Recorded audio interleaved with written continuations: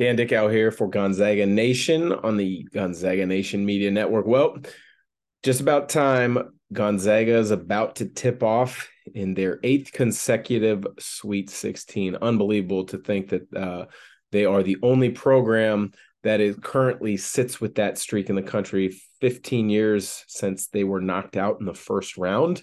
And as mentioned, 8 straight Sweet 16s. Pretty incredible when you think about what they have done. Well, the Sweet 16 is an opportunity to go against one of the absolute blue bloods in college basketball, the UCLA Bruins, winners of 11 national titles. Gonzaga still chasing their first. Gonzaga and UCLA have matched up a number of times over the years in some really good matchups. A couple non-conference games, one in Spokane, one in Pauley Pavilion, neutral site game in Las Vegas. I believe it was last year.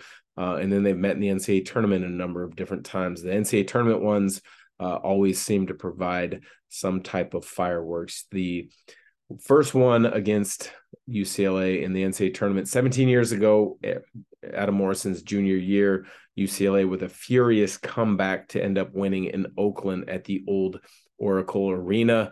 It's going to bring back a lot of disappointment for Gonzaga fans. They avenged that a few years back, probably 7 or 8 years back, with Kyle Wiltshire, Shemek Karnowski, and those guys in Houston before losing to Duke in the regional final. And then the game that a lot of people can't believe still happened to this day would be Jalen Suggs hitting a half-court bomb to send Gonzaga on to their second national title game appearance, where unfortunately they lost to Baylor. But this year, 2 different teams coming into this one. Well, actually, I can't say 2 completely different teams because there's a lot of the same guys from that game a couple of years back. If you look at UCLA's roster, Jaime Jaquez, Tiger Campbell are still there. Those are 2 tremendous all Pac-12 players for the Bruins. Jaime Jaquez actually the Pac-12 player of the year. When you look at him, he averages about 17 points, about 6 rebounds, couple assists, unbelievable on the defensive end. He's as tough as they come. Doesn't do anything absolutely awe-inspiring. He's a good shooter, not a great shooter. He's a good ball handler, not a great ball handler. But he makes just winning plays. That's the best way I can describe him. Makes winning plays. Coach Mick Cronin does a good job of finding mismatches and then getting the mismatch to be guarding him and then isolating him, typically at the elbow or at the nail, where it's hard to bring help from.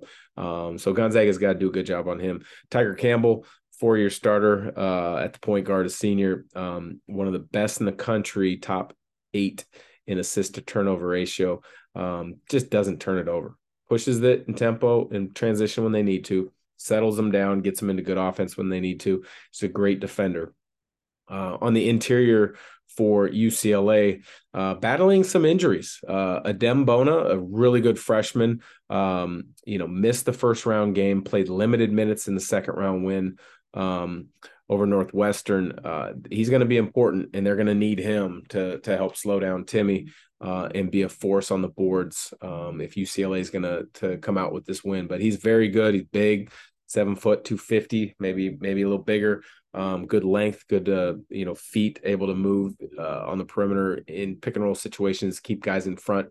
And then their others their other interior, not much of in the way of scoring.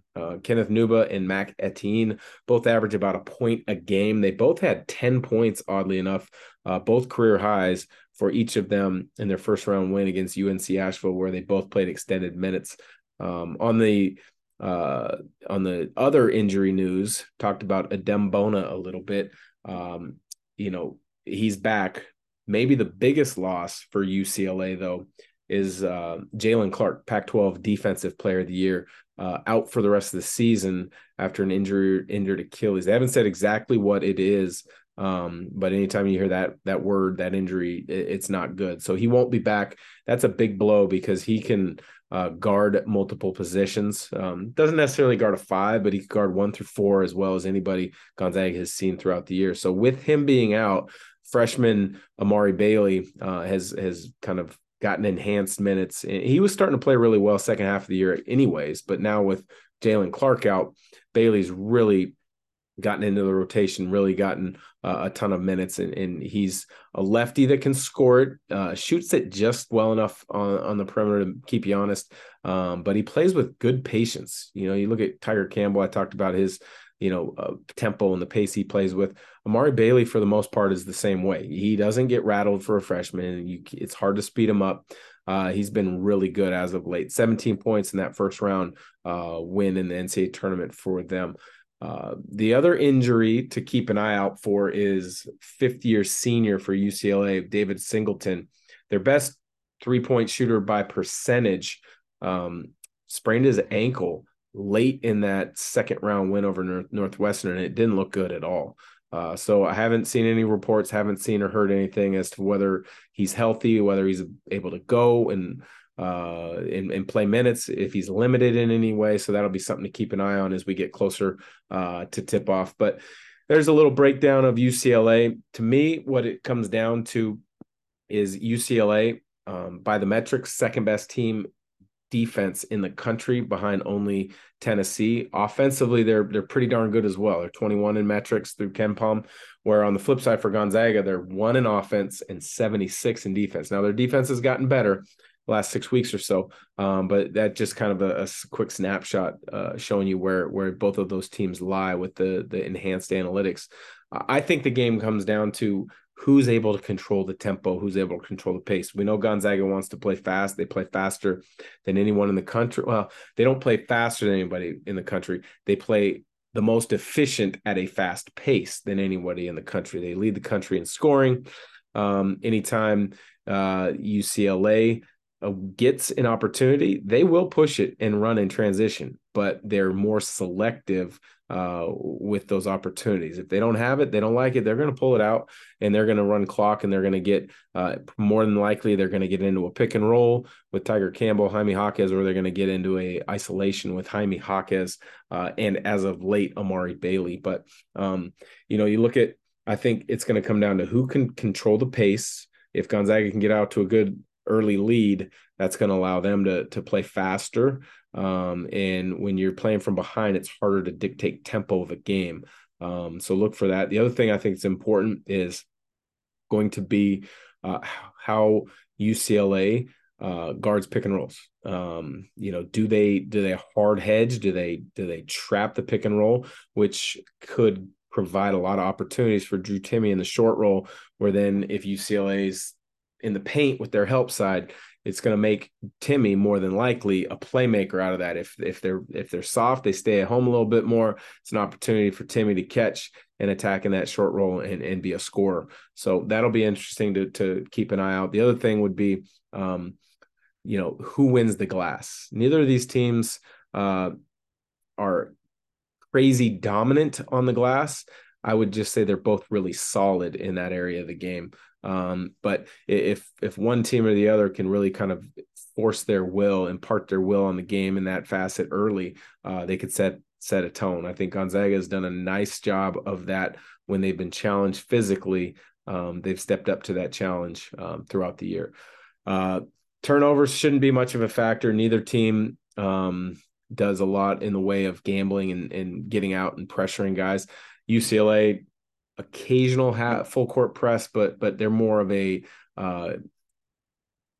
bothersome defense in the half court where they make everything tough. They're not going to allow you to dribble to your entry areas. They're not going to allow you to catch. They're going to bump screens and cutters and make you score over the top. Very rarely do they break down. Gonzaga, on the other hand, they might go ahead and go to that three-quarter court press, which they've done on a number of occasions this year with either Strother or Watson at the top. Reason being, I think, that might be something they look at is, they break it. Now, all of a sudden, whoever's got the ball for UCLA might try to quickly get into a pick and roll, and you can kind of keep the ball out of Tiger Campbell's hands a little bit more and make somebody else initiate that pick and roll or that offense, which is one reason a lot of teams will go to that kind of three-quarter court pressure. And then once you get back in the half court, try to deny the point guard the ball as best you can. So just a couple thoughts leading into this game. I think it's going to be a tremendous game. Looking forward to it. I'm excited. I think Gonzaga will prevail. And that's saying a lot because as of about 3 weeks ago, UCLA was primed and poised for a 1 seed. A couple injuries, namely the Jalen Clark one. They lose in the Pac-12 title tournament game to Arizona, and they fall from probable 1 line, maybe even overall number 1 seed to a 2.